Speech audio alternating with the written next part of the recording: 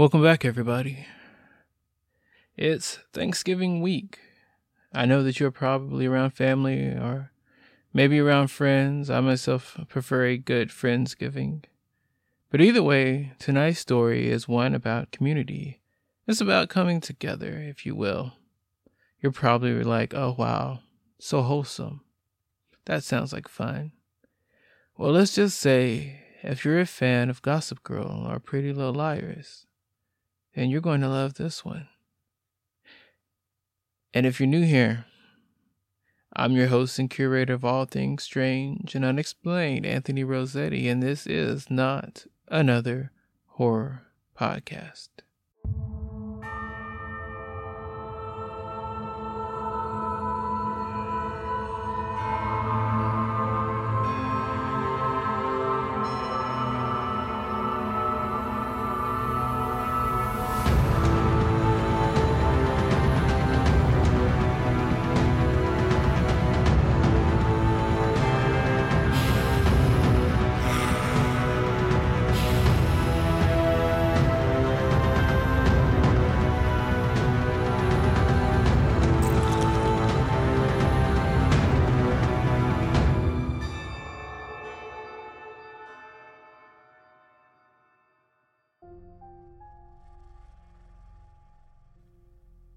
Like most of these stories, we start in a small town. I'll save you the spare details. Everyone left their door unlocked, everybody knows everyone, pretty cut and dry. If you've seen any Discovery Plus show, you know how it goes.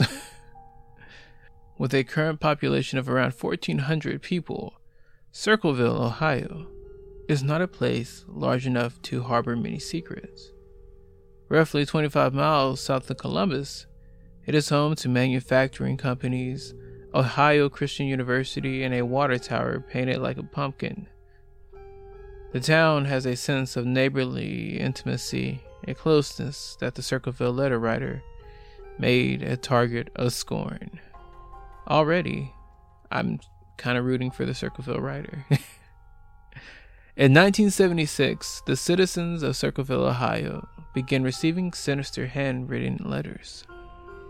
The anonymous author knew many personal details about each resident and claimed to be watching them. They were postmarked from Columbus without a return address. The most dangerous letters were directed at Mary Gillespie. The Circleville letter writer accused the local bus driver, of all people, of having an affair with the superintendent of the school. "I know where you live," read one of the threatening letters. "I've been observing your house and know you have children. This is no joke. Please take it seriously." Now, this was in a time before, cell phones and we had internet everywhere. So just think that someone watching you is kind of terrifying. Shortly thereafter, Mary's husband, Ron, received a letter also. Whispers of this affair spread through the once quiet town. Then, like clockwork, a new letter arrived at the Gillespie door.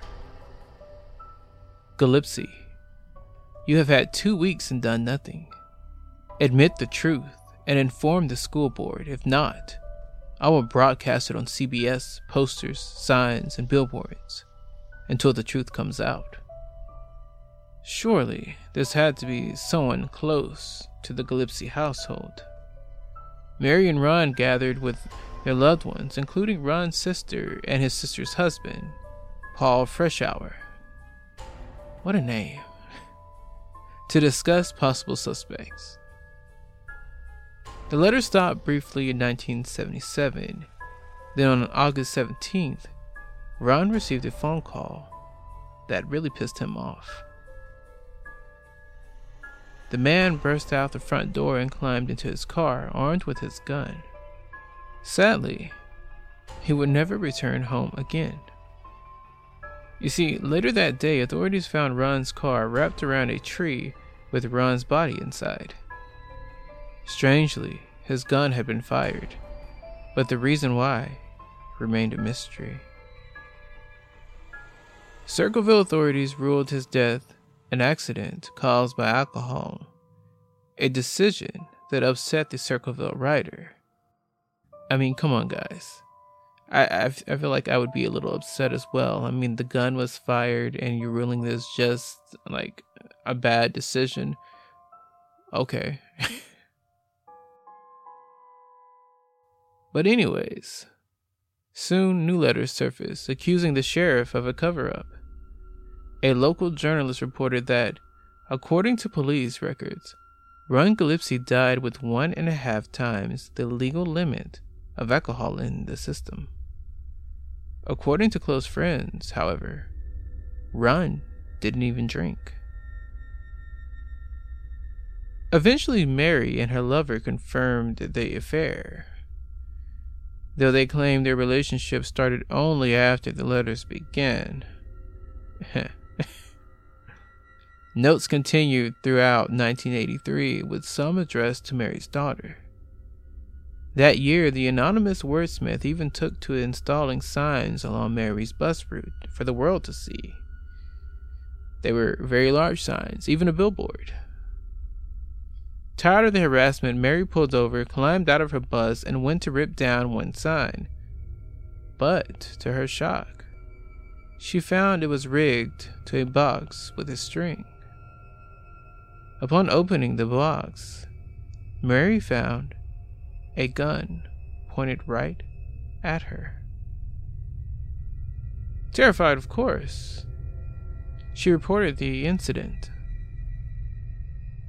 Now, of course, this is a small town, so it didn't take them long to get there. Police examined the firearm. While the serial number was partially scratched off, it was still traceable. The weapon belonged to Mary's former brother-in-law, Paul Freshour. Paul was adamant of his innocence, yet with the firearm as evidence and an inconclusive test comparing his penmanship to the threatening letters, authorities believed they had their man. Case solved. They arrested him for attempted murder. But things get even creepier. On October 24th, 1983, Paul stood trial for the attempted murder of Mary Gillespie. While Paul was not officially accused of being the Circleville letter writer, the prosecution repeatedly brought up the inconclusive results of the handwriting test to cast guilt on the man. Right or wrong, the jury connected the dots. They found Paul guilty of attempted murder, and the judge threw the book at him. He handed him the maximum sentence of 7 to 25 years. Circleville breathed a sigh of relief. All was well. Surely these letters would stop, right? Wrong. New letters arrived from Columbus, even though Paul was locked away behind bars in another town, with part of his sentence spent in solitary confinement. And get this, Paul received his own letter while he was in prison. To Paul, the Circleville letter wrote, "Now when you are going to believe you aren't going to get out of here. I told you 2 years ago. When we set them up, they stay set up. Don't listen at all." Paul served a decade in prison and was finally released in May of 1994. By then, the reports of threatening letters ceased in Circleville. Paul maintained his innocence until his death in 2012. To this day, the unsolved case of the Circleville letter writer attracts speculation. Was Paul really the man behind the poisoned pen? Could Mary somehow have been involved? Was there a formal cover-up, as the anonymous author alleged? The truth remains a mystery. There's so many dots in here that I honestly feel could have been connected, but people just chose not to. And also, the ability to match handwriting has actually been more relied on than polygraph tests, which isn't saying much, but it's way more accurate. So, who was the Circleville letter writer? I guess we'll never know. Well, that's all I have for you tonight. Go spend time with your family or your friends, or do nothing at all. I'm not going to tell you what to do. Stay safe, stay sane. See you next week.